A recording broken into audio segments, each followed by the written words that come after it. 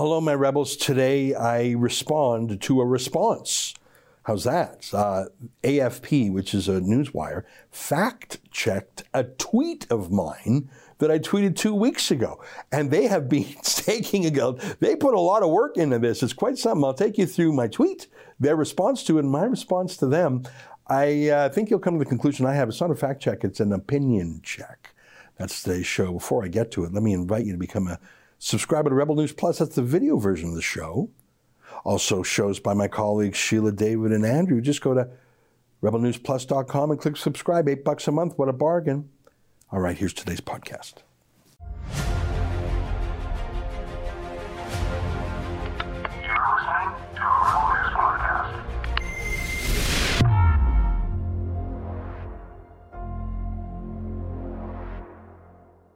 Tonight, I've been fact-checked by a corporate media fact-checker, but were my facts wrong or just my opinions? It's January 6th, and this is the Ezra Levant Show. Why should others go to jail when you're the biggest carbon consumer I know? There's 8,500 customers here, and you won't give them an answer. The only thing I have to say to the government about why I publish it is because it's my bloody right to do so.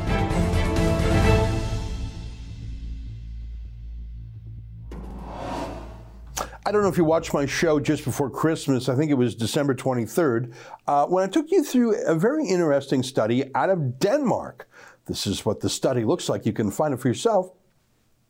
Here's a recap from that show. Vaccines are not working against Omicron. They work half the time or a third of the time, even if you're triple boosted, even if you keep getting boosted, it works for a bit.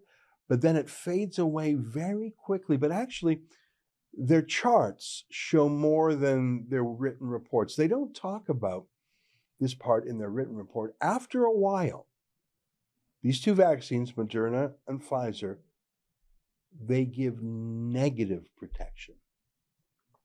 As in, if you get the Pfizer or Moderna shot, after 3 months, you are more likely to get sick than if you didn't get the shot at all. Look at this. Let me read to you from the chart. Estimated vaccine effectiveness for Pfizer and Moderna against infection with the Omicron and Delta variants, okay? So you can see for the first 30 days, Pfizer is 55% effective and Moderna is 37% effective, okay? So I told you that before. But look, a month out, right? 31 days out, Pfizer barely works. Do you see that? 16%. Moderna works a bit better. 2 months out, 60 days. You see that? Both have fallen to single digits. They don't work more than 90% of the time. Seriously, what's that? 9.7% effectiveness for Pfizer, 4.2% effectiveness for Moderna. It's useless. You might as well be taking a placebo. But look at the next line. And it's weird to me that they didn't highlight this. This should be in the headline on the front page. I shouldn't have to dig it out in the chart. This should be in the written report. 91 days out, what's the effectiveness here? Minus 76.5% for Pfizer, minus 39.3% for Moderna. Minus. You are literally more likely to get infected if you are vaccinated with Pfizer or Moderna than if you're not. This is not my opinion. This is what this chart in this national Danish study published online by a collaboration of Yale and the British Medical Journal show. And they're sponsored, like I say, by Mark Zuckerberg. This is not some anti-vaccine website. What's the point? I mean, Omicron hasn't killed anybody, doesn't really hospitalize anybody. It's the opposite. People are admitted to a hospital for another reason, and then maybe they happen to be diagnosed with Omicron too. So it's like a cold. It's no big deal. But by God, we need to sell some boosters. We need to keep the fear machine going. But the shots aren't working. That's not me saying it. That's the Danish study. I thought it was a pretty incredible story. If you remember, I read through paragraph after paragraph, word for word, to show you that it wasn't my opinion. This was the medical research done by 7 experts in Denmark studying thousands of cases of Omicron, and it was published in a reputable publication. That chart was just incredible, I think. Anyway, so I did my show about it, I don't know if you remember, and I tweeted about it too, for those who wanted a 60-second version, not a 20-minute version of it. Here's that tweet. I said, "Holy moly! This study shows that after 3 months, the vaccine effectiveness of Pfizer and Moderna against Omicron is actually negative. Pfizer customers are 76.5% more likely, and Moderna customers are 39.3% more likely to be infected than unvaxxed people." And then I had that chart there. Now, maybe it was the phrase, "holy moly," but that tweet went viral. Here are the Twitter analytics on it. 4 million people saw that one tweet. That's a lot. Almost 50,000 people clicked on the link to read the actual study, which shows a real depth of interest, I think. Anyways, I didn't tweet it just to get the clicks. I tweeted it because I thought it was genuinely important news in the public interest. And scary news, the vaccines that's supposed to protect you, they really fade away in just a few months. We sort of knew that in our bones. You could sort of tell. But to actually become negative vaccines, I didn't even know that was possible. But negative effectiveness is the phrase in this study. So I tweeted it. And a lot of people thought it was interesting too.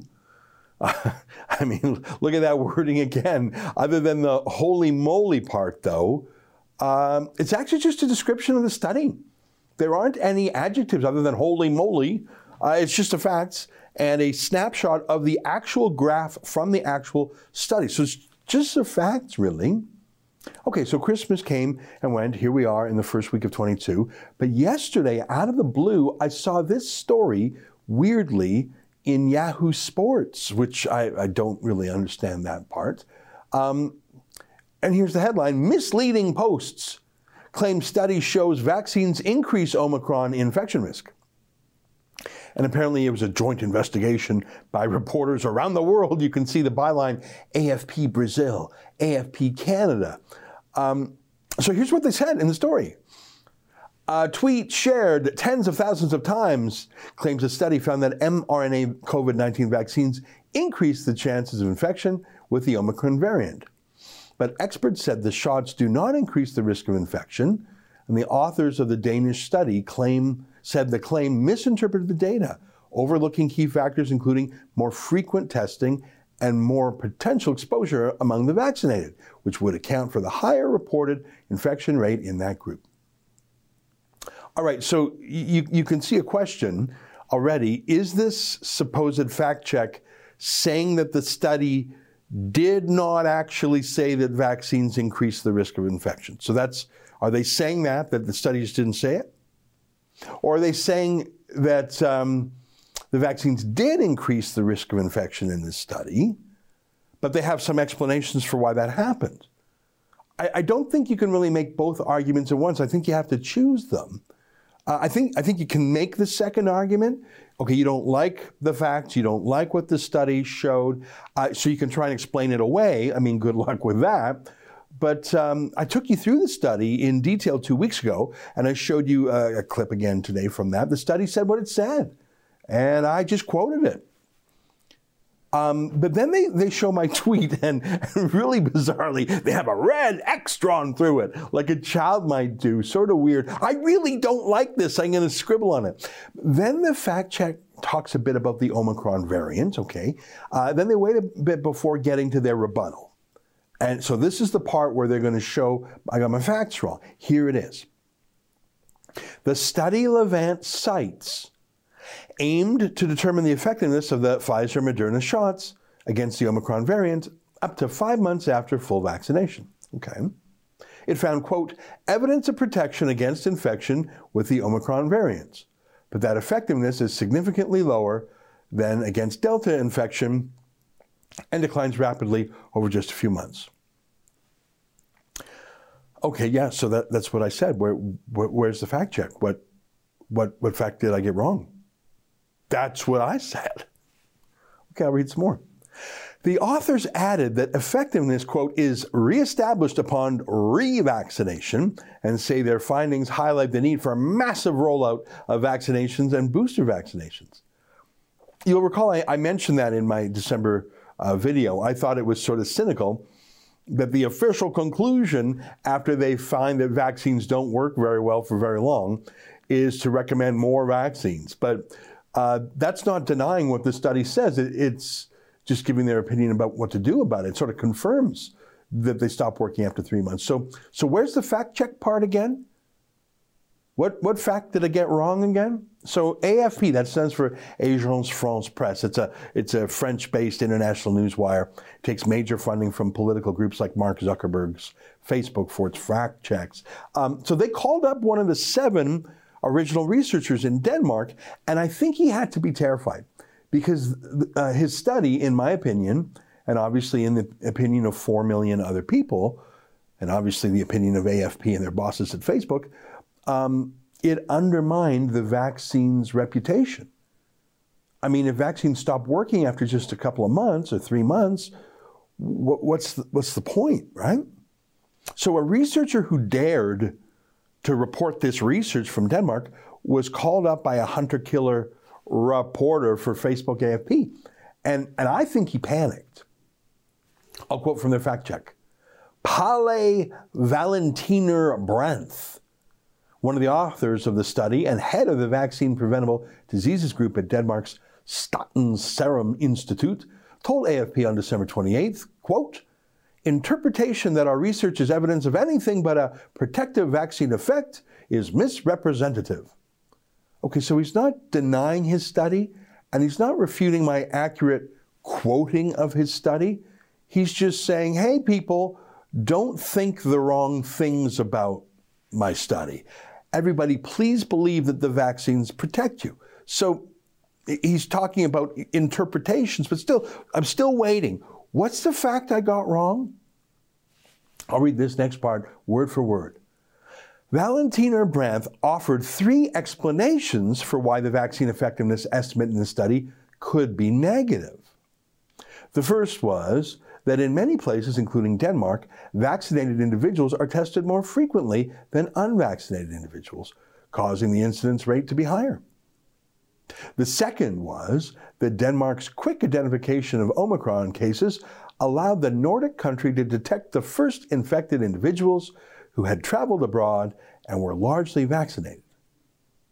Thirdly, Valentiner Brandt said that the study's estimation of vaccine effectiveness is based on the assumption that vaccinated and unvaccinated people are taking similar precautions against COVID-19. In reality, he said, people in Denmark who are unvaccinated may take further precautions and engage in fewer risky activities than those who have received the shots, leading vaccine effectiveness to be underestimated. Okay, so this one terrified researcher who was being held to account by AFP, I think he did something really odd, really unscientific, in my opinion. On the spot, to stop AFP and the Facebook from demonizing him, he tried to demonize his own study. He couldn't, in good conscience, say that the study was fake or inaccurate or flawed. I mean, he ran the thing. Remember, he was one of 7 researchers. They were proud enough of their work to publish it. So he couldn't deny it. So he just started freestyling, coming up with possible reasons why maybe his study could be the way it is. He didn't actually say his study was flawed or wrong. He just tried to come up with, a brainstorm really about why people should forget he ever doubted Big Pharma. More vaxxed people were tested than unvaxxed. Maybe it was travelers who were detected, whatever that has to do with vaccine effectiveness. I don't know. Unvaxxed people are more careful. But those are opinions. Those are guesses, really. He didn't cite a study or any research. I went back and looked at his original publication again online. There's no addition to it. There's no postscript. There's no editor's note. The study was actually a study. This talk to AFP was just him guessing on the phone, trying to brainstorm reasons why his work shouldn't actually be taken seriously. It's sort of sad, really, embarrassing, I think, pretty cringe. But he knew that the AFP was trying to cancel him and cancel the study. Just FYI, what he was doing there was junk science. Fake news, really. His 3 excuses for why you shouldn't take his real studies seriously, his 3 excuses are not actual studies. They're sort of punditry. I think that's sad, but that's the state of science and medicine these days. You better be careful. But I come back to the so-called fact check. What fact have I got wrong? I accurately quoted a study that remains unchanged and unedited and unretracted, even by the guy they got on the phone. Sure, AFP got one of the 7 scientists to embarrass himself, but did I or did I not quote the study accurately to this day? Of course I quoted it accurately. I actually showed a picture of the chart. But boy, were these fact checkers determined to undermine the study. I guess they didn't have any more luck with the 6 other Danish researchers that were probably wise not to answer their phones. So AFP started looking around the world to TV doctors who had nothing to do with the study in Denmark. Maybe they would denounce it to see their name in a story approvingly. Maybe they just want to be celebrities. So let me quote a little bit more from this so-called fact check. Dan Milner, Chief Medical Officer of the American Society for Clinical Pathology, gave similar explanations for the discrepancy in infection rates in the Danish study. This estimate is likely highly confounded by behavior and restrictions on the groups, he explained on January 4th. This difference in sample groups means that the actual measure of effectiveness is not correctly estimated in this data. So this American, who was not part of the study, says it was likely incorrect because he's got this theory about how it could be incorrect. Okay, so that's a theory. Science is about taking your theory and testing it in an experiment. So an American who doesn't like a study in Denmark, you can criticize the study if they did something wrong, or you could run the study yourself to see what the results are. But our man Milner just said, no, I think it's likely that it's got to be wrong. That's called a hypothesis. That's an educated guess. And then, just to prove what he means on, he told AFP, the take-home point of this is that after 3 months, you need a booster, Milner concluded, adding that the study also shows how much protection the vaccines provide for the first 3 months. Yeah, that's right. It sure does. It shows just how much protection you're getting. That's a nice way of putting it. I mean, the vaccines against Omicron, they fall to single-digit effectiveness after just 2 months, negative effectiveness after 3 months. I'm still waiting for a fact check on my reporting. You can say you don't like the study. You can say you still want to sell boosters no matter what the study says. You can say you have some guesses about what might be really going on. But that's just really a conspiracy theory until you actually test it, right? It's a speculation. And even if they're all right, by the way, and the study is junk, which no one has proved that it is, I reported on it accurately, and the research has not been retracted. So where's the fact I got wrong again? Then they hop down to Brazil, because why not? I mean, look at a map, Brazil, Denmark. Alexandra Naim, head of the Infectious Diseases Department of the Sao Paulo State University in Brazil, dismissed claims that vaccines could increase chances of infection. There is no vaccine that induces a greater risk of infection. This is untrue. It is a biological fallacy. Vaccines may not be effective, but it does not mean that they increase the risk, he told AFP. So he simply refuses to believe the study that shows otherwise. It is a fallacy. So you see, he has a theory he believes in very deeply. It's a belief system. And so when facts come forward, inconvenient facts, by the way, the study in Denmark had more than 5,000 patients in it. When 5,000 facts come forward, proving that his theory needs to be adjusted, he's just so emotionally invested in his theory that vaccines work, and they always work, of course they work, that he would literally throw out a study and 5,000 examples as impossible, a fallacy, rather than change his closed mind. That is not science, my friends. That is a religion, maybe. Maybe that's a cult. Maybe it's superstition. Maybe it's payola. I don't know, but it is not science. They quoted one last guy. Boy, they put a lot of work into this, didn't they? More work than I did. They quoted one last guy, also with no connection to the study.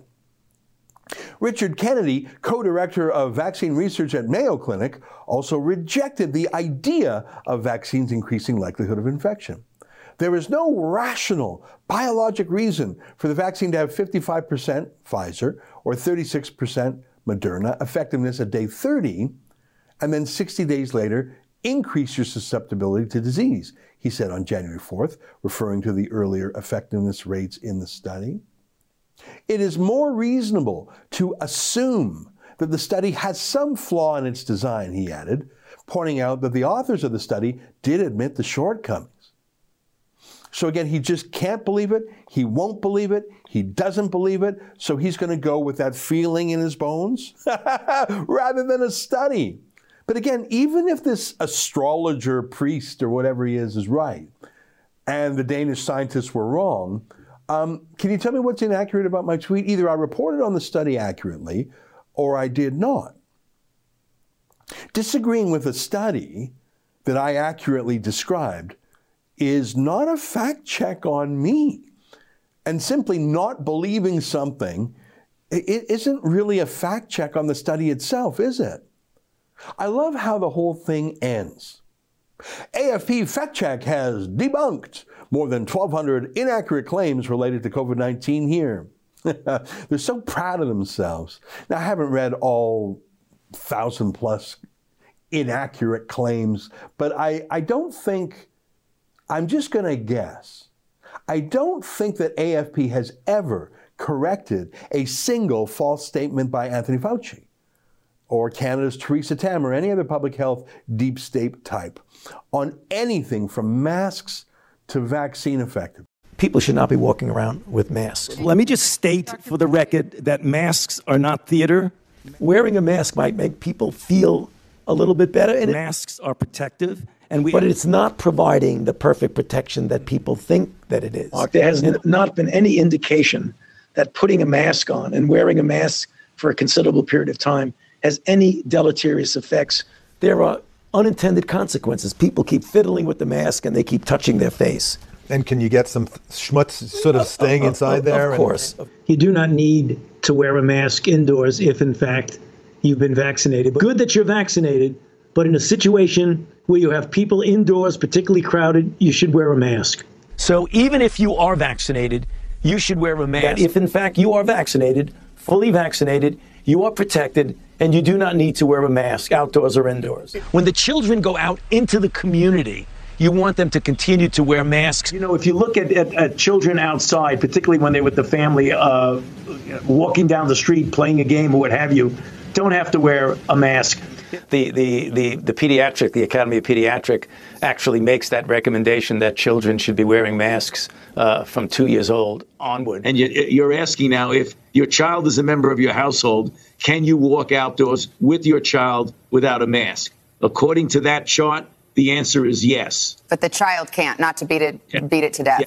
Yes. Okay. Because now the CDC says, I mean, I think I've got this right. 1 mask is better than 0 masks. 2 masks is better than 1 mask. But you don't have to have double masks. Is that right? I mean, it became clear that cloth coverings that you didn't have to buy in a store, that you could make yourself, were adequate.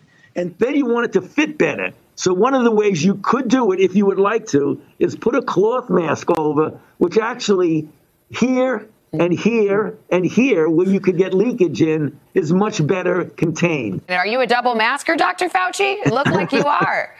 Yeah, I mean, it's tough to fact check vaccines when Bill Gates alone has given more than $300 million US to the media, his own private media bailout, just like Trudeau does here in Canada. But Gates himself actually admits the vaccines don't really vaccinate as promised. Economic damage, the deaths, it's been completely horrific. And I would expect that will lead the R&D budgets to be focused on things we didn't have today. We didn't have vaccines that block transmission.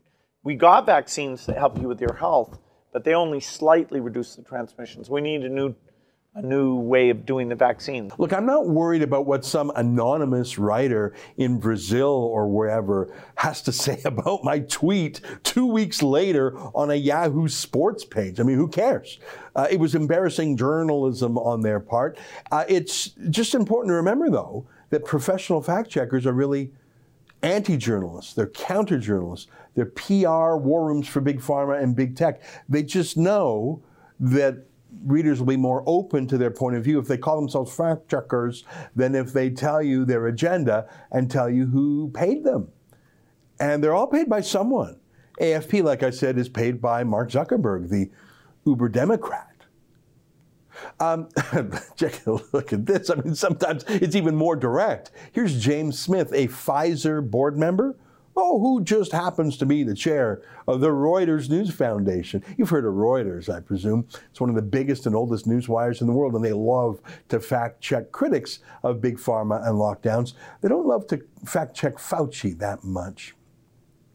I'm worried only in that if this rigged fact check, which is actually an opinion check, is given any sort of weight, for example, by Facebook, who paid for it, then it could get me, or even Rebel News, banned from platforms for disinformation, even though, as I've just showed you, it's the so-called fact check that engaged in junk science and fear-mongering and even some conspiracy theory. My facts remain untouched, unchecked. That junk journalist, really just a corporate PR flack, doesn't even use his own name, that could get us banned because of their lies. Look, never believe a fact checker. You are your own fact checker. We all are. You know, there's an old Latin saying, my pronunciation is wrong, quis custodiet ipsos custodes, which means, who's watching the watchman? Just because someone comes up to you in the night and says they're the night watchman, well, it could be. But you should check. Maybe they're actually a robber playing a trick on you. Stay with us for more.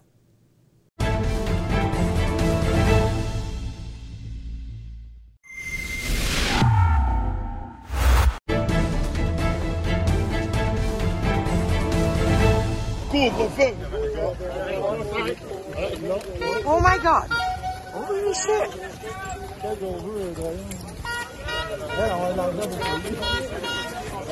That's crazy. Oh my God. Oh my God. Oh my God. Oh my God.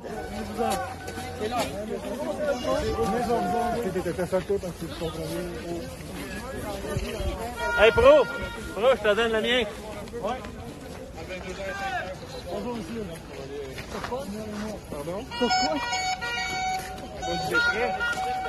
Tu peux pas se courir là-dessus?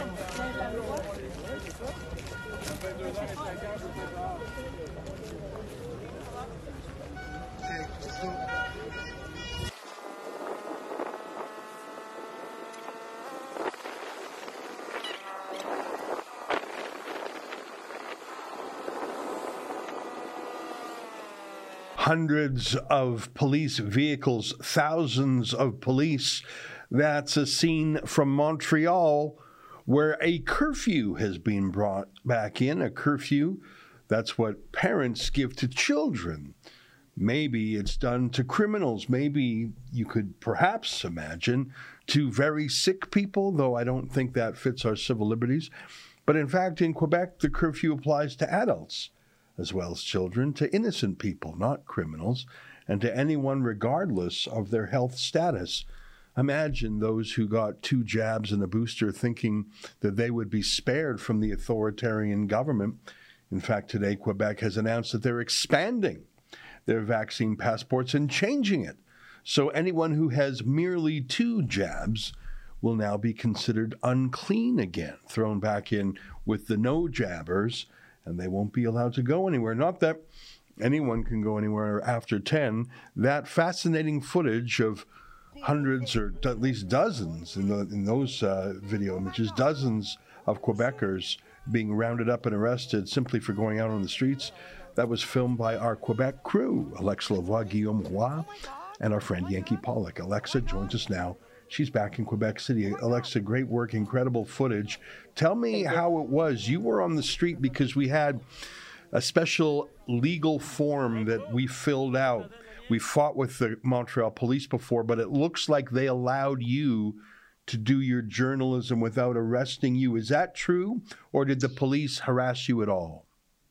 So at the beginning, they just pushed me a little bit because they say, go to the sidewalk. And when I was in the sidewalk, they pushed me back in the street. So I was like, where do you want me to stand? Just tell me instead of pushing me. And afterwards, they let us alone, just filming of what is going on.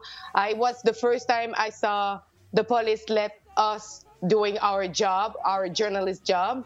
I was really surprised of this, but I was happy. The only other interception that I had, it's when I took my footage at the end, where you saw like all the police car was in the parking lots. So I went there to film because I was like, how many vehicle of police is there for only a bunch of people breaking a curfew? That's completely terrible when we see that it's our tax that's pay all this. So I went there to take a footage, and the police came out and come to me and say, if you don't want another ticket, ma'am, go home because we will find you again. I was like, I'm sorry, I'm media. And they say to me, oh, I'm sorry, I didn't see your leash on your neck. And they let me alone. Well, the reason I ask that is because I want to make sure our rebel staff are fine, but also because in the past we have been treated very poorly by the Montreal police, including some violence against our colleagues Efron Monsanto, Mocha Bezirgan, and Lincoln Jay. So I'm glad that they were at least giving you a little bit of space. Now, we're not the story. We're telling the story. If I saw correctly, pretty much every person, man or woman, young and old, who was on the street was rounded up. Now, were they given a ticket? Were they taken to jail? What happened to those people? So first of all, at the beginning, there were really a lot of people. I would say maybe 50 or 60 people at the metro station Honoré Beaugrand. So they started to walk just before 10 in the street, in the neighborhood. And so the police did surround them, and they were ambushed them in the end of some street. So the protesters just turned around and tried to change the itinerary of the march for trying to avoid the police. But at the end, when we came back to the main street, it was like the riot squad was waiting there. I talk about 4 lines of riot squad ready to jump on the protester to give them some fine. So most of them, they receive a first fine, and what they say that if they got a second fine, they will be bring in jail probably. But so far what I saw, nobody has been bring in jail. Probably just one guy who tried to run away from the police, and the police grabbed him on the ground. I don't know for him. I didn't see the end of the interaction, but most of them receive. Now it's an inflation of $8. Now the fine is $1,558. $1,558. Well, I know that in the past we had a project in English called FightTheFines.com. En français, we called it ContesterLesContreventions.com. And forgive my accent, I've been practicing. That's perfect. I think maybe we should rev that up again. We had sort of shut that down because most of the lockdowns ended a few months ago, and so we had shifted our work to the vaccinations. But it sounds like we're going to need to get a law firm up and running in Quebec again on this because I think that they're trying to scare people and demoralize them. I want to tell you that my reaction when I saw the footage is, first of all, I was very glad that we have a Quebec team now, because when we started covering Quebec over a year ago, we didn't really have reporters. Our friend Yankee was in Montreal, but he wasn't really an on-camera guy.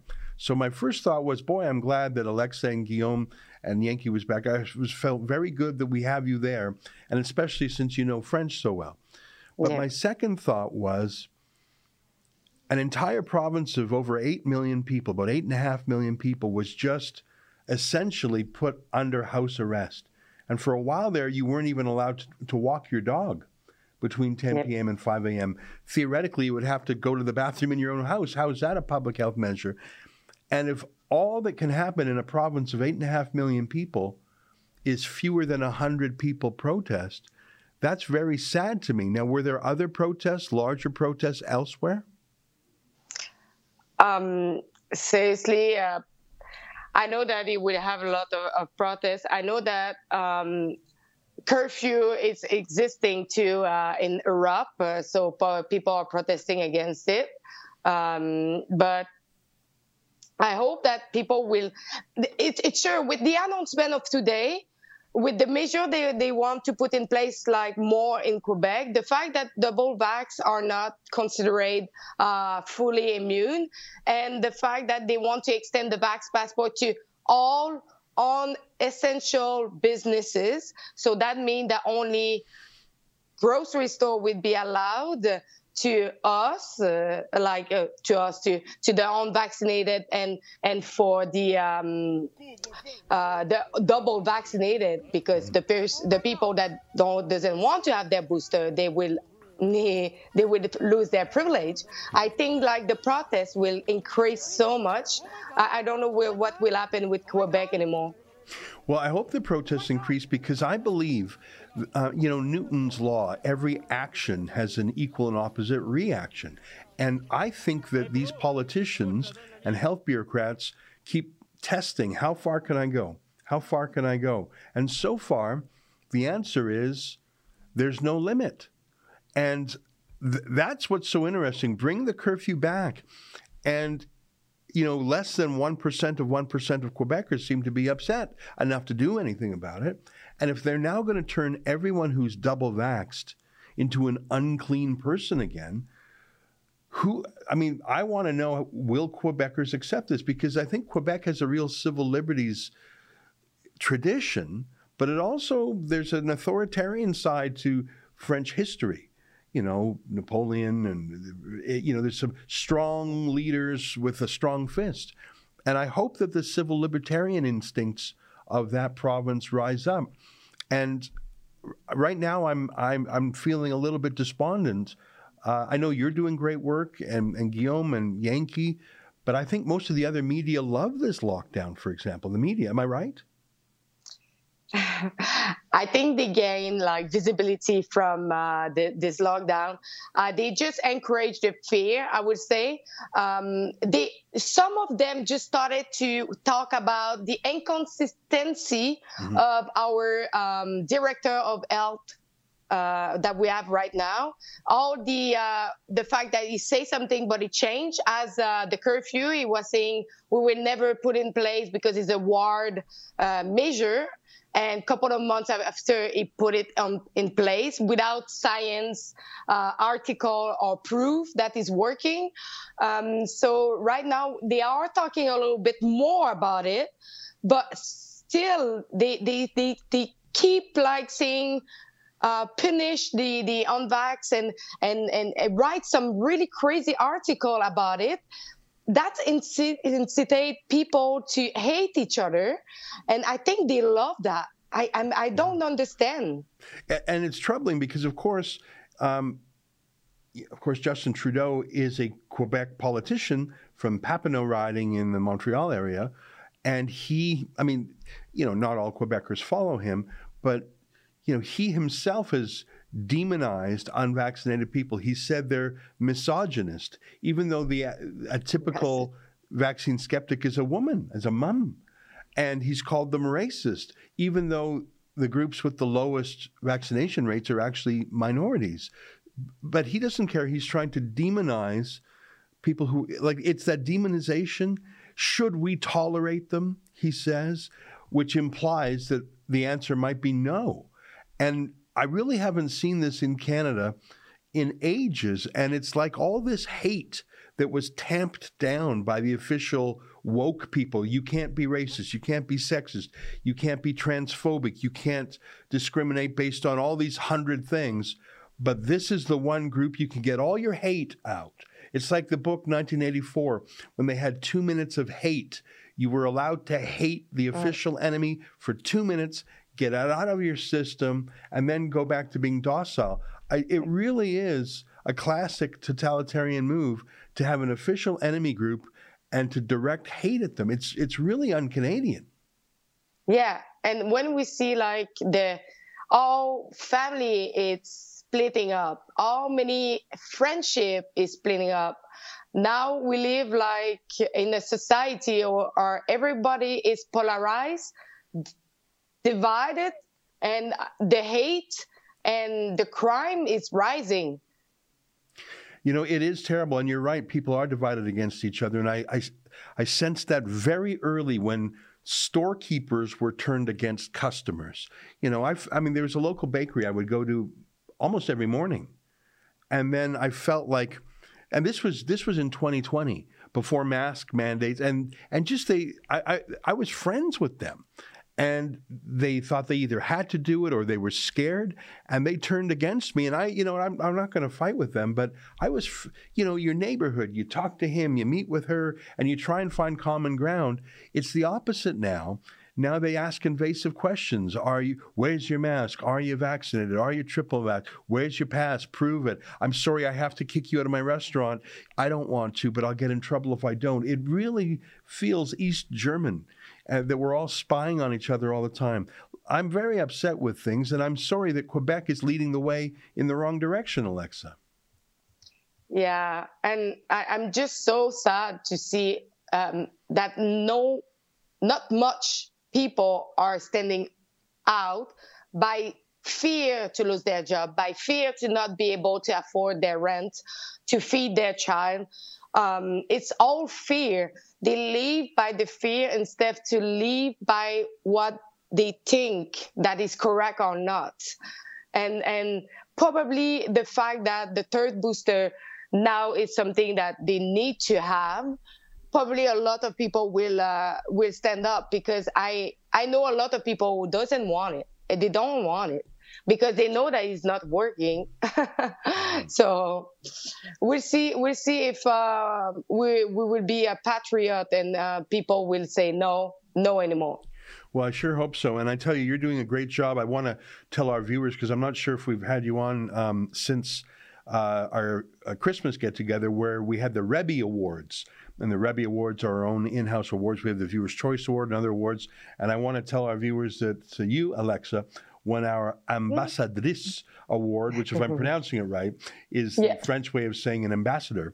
And you have been a great ambassador for Rebel News and our values of freedom and personal autonomy in the province of Quebec. And not only have you told the Quebec story to the English-speaking world, you've told the Quebec story to Quebecers. And that's why you won that Rebbe Award. So congratulations. Great to see you, my friend. And I know you're going to be on this file. You're going to be covering this story as long as it goes on. Yeah, I will. I will cover like everything that will going on for the next few months and years, probably. But I need to show like the rest of Canada that, because Quebec are always being the precursor of what is going on afterwards in Canada. Right. So people need to know what is going on. Right. Well, keep up the great work, my friend, and thank you for taking the time with us today. Thank you. Have a great day. Well, I sure will. Isn't she great? That's Alexa Lavoie, our Quebec journalist, chief journalist out there. She leads a team, and of course, the Rebbe Award winner. Stay with us. More ahead.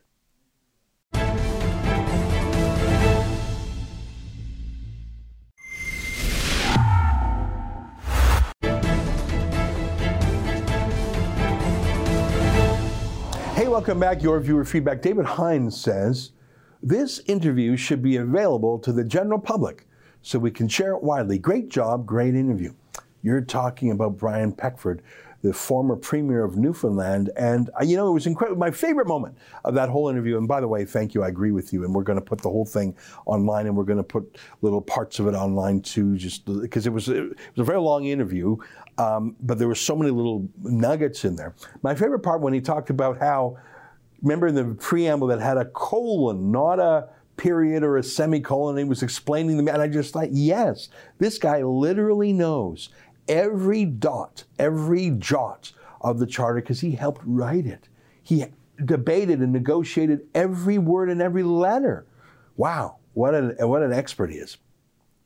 Wizard 2003 says this has nothing to do with health. It's all about the policies laid out by the World Economic Forum. I've noticed that Trudeau, Macron, and Ardern were all part of Klaus Schwab's Young World Leaders Plan. They're not even hiding it anymore. You know, the most incredible thing to me is that while she sits as finance minister, and I think she's still deputy prime minister, Chrystia Freeland is actually on the board of governors, board of trustees of the World Economic Forum. How do you do that? I mean, first of all, it's an obvious conflict of interest. How do you sit on any board, especially a billionaire's corporate board like that, while you're also the prime minister of a country? I mean, it's just so absurd. Deputy prime minister, it's absurd. But that's outside the scope of interest and curiosity for the media party. Energy Mine 89 says, I wonder if citizens were forced to vote, such as was the case in ancient Greece. Back then, if citizens didn't vote, he was fined heavily. Perhaps then Canadians would pay attention to those in power and be more inclined to hold them accountable. Low voter turnout in last year's federal election and the municipal elections, Calgary, shows that 50+% of the citizenship can't be bothered to participate in the democratic process. I hear you, but I'm not sure if forcing people to vote will get a better result. I mean, some people simply don't know anything about the different candidates, or they don't like any of the candidates. And forcing them to vote with a low information or no information vote, it might be worse than not having them vote at all. That's the show for today. Until tomorrow, on behalf of all of us here at Rebel World Headquarters, to you at home, good night and keep fighting for freedom. And let me leave you with our video of the day from Drea, talking to a doctor explaining why thousands want Canada to stop COVID-19 shots for pregnant women and children. I'll leave you with that. Goodbye. See, the big difference I think your audience has to understand is when you have a real clinical trial, you are monitoring all injury and on a regular basis. And normally in a trial, for example, in the Pfizer trial, you're supposed to tell whether or not a person actually developed COVID. As it turns out, there was more deaths in the groups that were vaccinated in the trial than were unvaccinated in the trial. And determining whether or not a person actually had COVID-19 was at the discretion of the doctor. Instead of testing everybody in both the vaccinated group and the unvaccinated group, the doctor decided who they were going to test. So it was an incredible bias that was there. But at the end of the day, when you run the numbers, Pfizer claims with relative risk reduction is about 91%, efficacy, but that's relative numbers.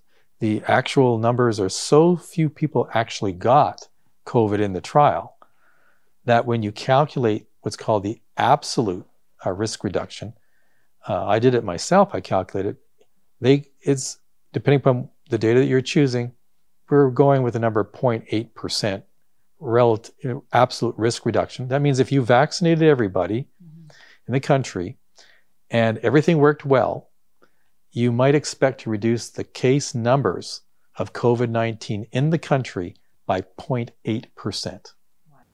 I'm here with Dr. Stephen Pelech and a beautiful art collection, but that's not what this report is about. It's about something very important that the public should hear about. You've initiated a petition that I think is a matter of public interest. And we're going to link that, but we're also going to get your credentials so people know who you are and how it pertains to what we're about to talk about. Sure. No, I'm a professor in the Department of Medicine at the University of British Columbia. I've been on faculty for about 33 years. I'm also the president and founder of Connexus Bioinformatics Corporation in Vancouver. We've been actually specializing on doing research for about 2,000 labs around the world in 35 countries, looking at development of markers for cancer, neurological disorders, and diabetes. But more recently, we've been working also on the COVID-19 problem with development of tests to determine whether or not a person has actually been infected with SARS-CoV-2. And we've been testing drugs for their ability to inhibit the replication of the virus. And finally, I'm also involved in the Canadian COVID Care Alliance as the chair of the Scientific and Medical Advisory Committee. I'm actually the vice president and one of the founders of the Canadian COVID Care Alliance. So I'm pretty well in tune to what's happening in the COVID-19 space. And so today in this report, you're going to want to watch it in full because we're going to discuss some concerns that you have and have brought forward about pregnant women and childbearing aged women getting the vaccine as well as children. So you're going to want to watch this in full for informed consent.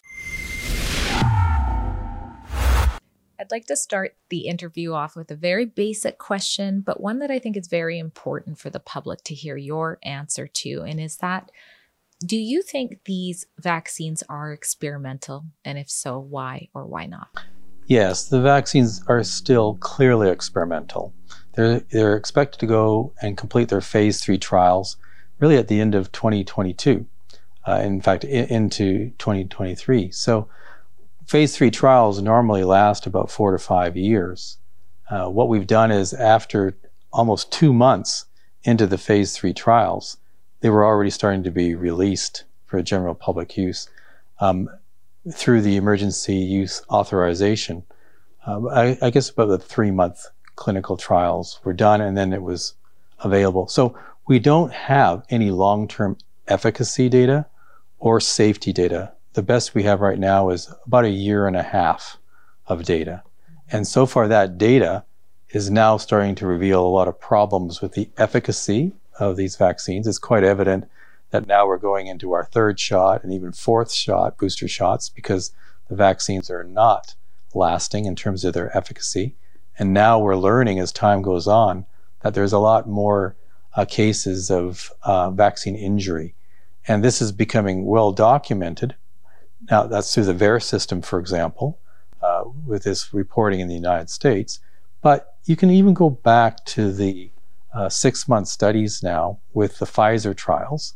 And what we're finding there is that the degree of injury that's reported, at least 5% of it is serious injury. And up to about 70%, 80% is injury of some kind. So what's interesting is that when we look in the general public, in the reporting systems we have what we call passive reporting, what we're seeing is less than 1% injury reports. It's as though we're not hearing about significant serious injury, and yet we would have predicted that from the phase 3 trials that have been done up to the 6-month point. So yes, I think we're seeing that the vaccines are failing in terms of efficacy. Our Omicron cases now, which is the dominant cases at this time, have skyrocketed. So we have a lot more cases of people getting sick, mild sickness, which is the good news. Fortunately, it's not translating into increased hospitalizations or increased ICU units or increased deaths. So that seems as though the virus itself is migrating into a form, or evolving into a form, I should say, which is in fact more probably infectious, but much more mild. And those are characteristics we would expect that a strain that's going to dominate over the other strains will have. So that's sort of where we're going with that. I just want to backpedal just a minute. We're going to talk in this about concerns specific to children taking these vaccinations as well as pregnant women or childbearing aged women. Now, before I do that, you mentioned VAERS and the adverse reactions, which last I checked was, I want to say 800,000 or... Yes. I mean, the serious things was in terms of number of deaths. And some people are confused because the VAERS system, you can have international reports as well as reports just from the United States. So we know within the United States, it's around 9,000 deaths that have been linked in the VAERS system with COVID injections. Right. And I guess my question about that specifically was, what do you say to the people who say, oh, well, you know, it's not a secure system to track these things. Like anybody can just go on and make up things there. That's true. It is. There's a certain degree of self-reporting. However, the system goes back over 30 years. And so what we see is that with more than 70 other vaccines that have been covered during that 30-year period, in the last year, where we have the 3 vaccines that are in the US, they don't have the AstraZeneca. It was never approved in the US. nor was it approved in about 12 European countries, but we have it in Canada. So just based on those 3 vaccines, we've had more serious deaths, well, more deaths and more serious injury from just those 3 vaccines in the last year than all the other vaccines put together for the last 30 years. So, this idea of the self-reporting and that, maybe it's anti-vaxxers that are populating these sites, and there are safeguards within the VAERS system itself to reduce that kind of abuse. It's evident just looking at the history of the VAERS system. And a Harvard study indicated that only about 1% to 2% of the total number of cases that are in the VAERS system is representative of what they think is actually happening. So most people take those numbers in the VAERS system and they multiply by about 30. So if you have about 9,000 deaths, you can multiply 30. We're talking about hundreds of thousands of deaths that are likely attributed to the vaccine in the United States alone. In a recent stat, we're in British Columbia, but our country, Canada, is highly vaccinated. British Columbia recently said that around 82% of people 5 years old and up have been fully vaccinated. That's correct, yes. What is your biggest concern with these vaccines when it comes to children? First, you have to look at the risk and the benefit. The risk is that if you're a child or an adolescent under 18 years of age, it's about 1 in 100,000 that you will end up in hospital. So the risk is extremely low. And the risk of dying is about 1 in a million. Now that's based on the Delta and the Alpha strains and the Wuhan strains. We know with Omicron, that's even more milder, so even less of a chance of being hospitalized and seriously ill. So the risks are very, very low for children. We also know that from studies done here in BC with the BC Women's and Children's Hospital, where they went out and they tested, I think it was about 107 schools in the Lower Mainland. They found that 3/4 of them had no cases that they could document of COVID. There are some hot spots, but overall, the results of the study is that if you're very young, the chances of you acquiring COVID from another child was extremely low. The transmissions from a child to an adult was extremely low, like a teacher. In the cases where we had COVID, it was really from other family members that then passed it on to the child. So we know that the children not only at very low risk, but they're least likely to be transmitting actually COVID-19 to others, and especially elderly. So this idea that you have to protect grandma from your child, that's just not borne out by the data. Never has been.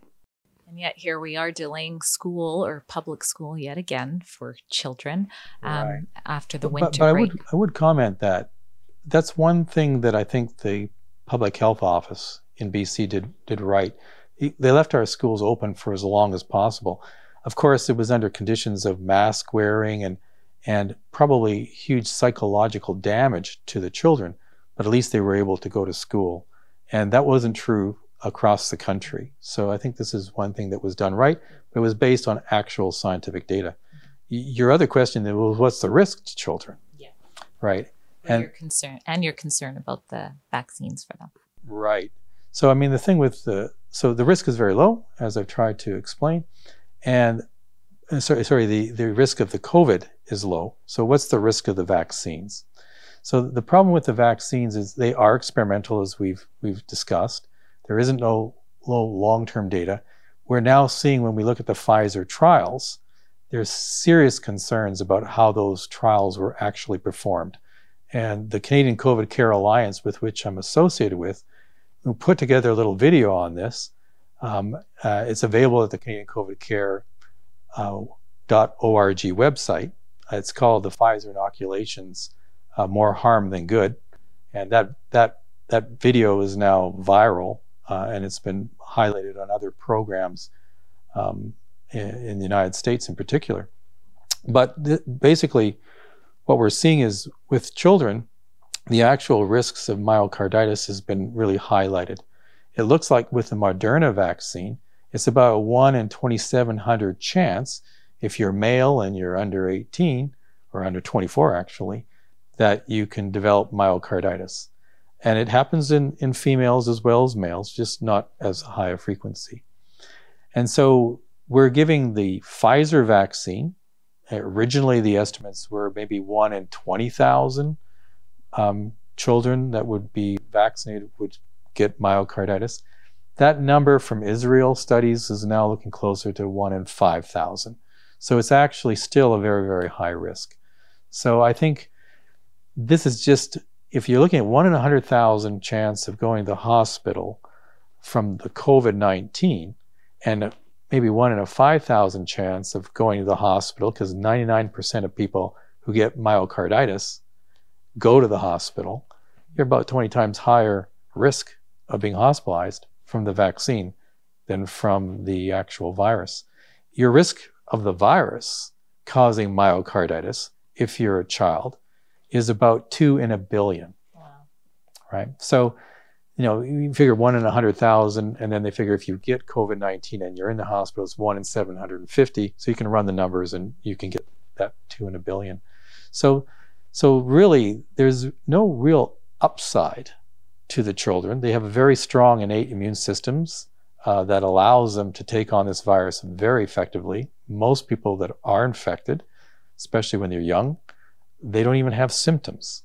So one can expect this to be actually spread quite easily, especially now that we have the Omicron that spreads even easier. So, and the masks don't really make a difference in the schools. The size of the pores in the masks and the size of the virus when it's in an aerosol form, it's just like a mosquito going through a chain link fence. It's just not a barrier. So the virus does spread, and it will do so easier. But that's just the short-term risks, the myocarditis alone. My biggest concern is the nature of how these experimental vaccines actually work. They're either RNA vaccines, where you're delivering the RNA, the genetic instructions to make the spike protein, the most pathogenic part of the virus. It has like 28 proteins, but the big one that's on the surface that sticks out because it's as a spike protein, gives it a crown-like appearance. This is the protein that allows the virus to attach to cells, to get inside, to allow the virus to replicate. So what ends up happening is that this RNA is translated into making the protein inside your own body cells, and then it migrates to the surface of your own body cells to be presented and stays attached. So now, in order to elicit an immune response, your white blood cells, neutrophils, macrophages, they have to attack your own cells and actually destroy them and take the pieces of the parts of the virus that are digested partly and present them to what we call B cells and T cells that are lymphocytes that are in your lymph nodes. And in those locations, the B cells produce the antibodies. So in order to get an antibody response, you have to actually kill your own cells. And the problem is that this tissue destruction that occurs in that inflammatory response, the first time that you've been vaccinated, the effects will be fairly mild. But the second time that you get vaccinated, you now have T cells that are alert to the spike protein, and you have antibodies that recognize the spike protein.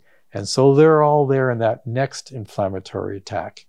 And the problem is with repeated inflammatory attacks, you end up breaking what we call tolerance, and you start to have basically antibodies and T cells that are educated to attack your own body cells. And that kind of continuous, every time you get a booster shot, not even necessarily with the spike protein, but with this technology. You know, people are talking about using it for influenza vaccines and other opportunities. It'll be successive. So your first influenza shot may in fact be your fourth shot because you've had 3, let's say COVID-19 shots.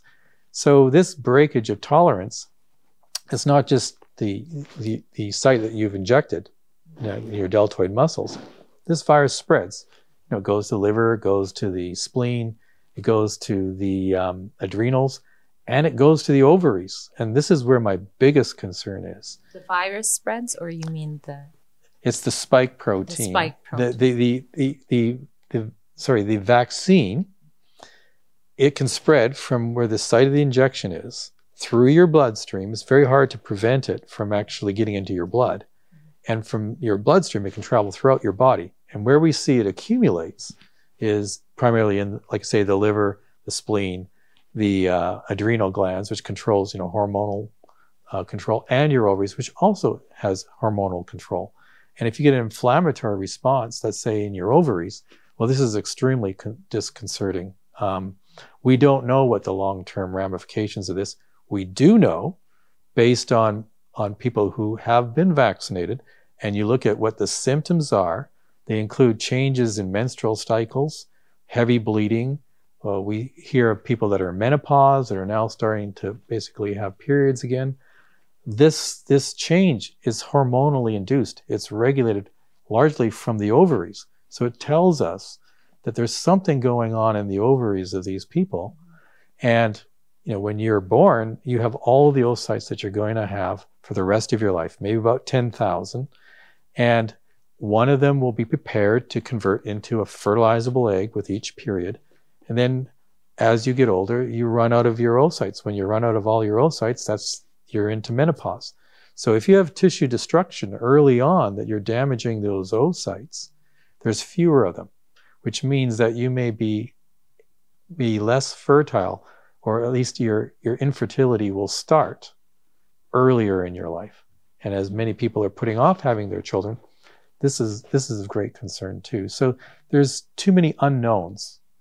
These trials were not done on children originally, and when they were done, it was very few children. We're talking about maybe 1,500 now from, say, the 5 to 11-year-olds around the world.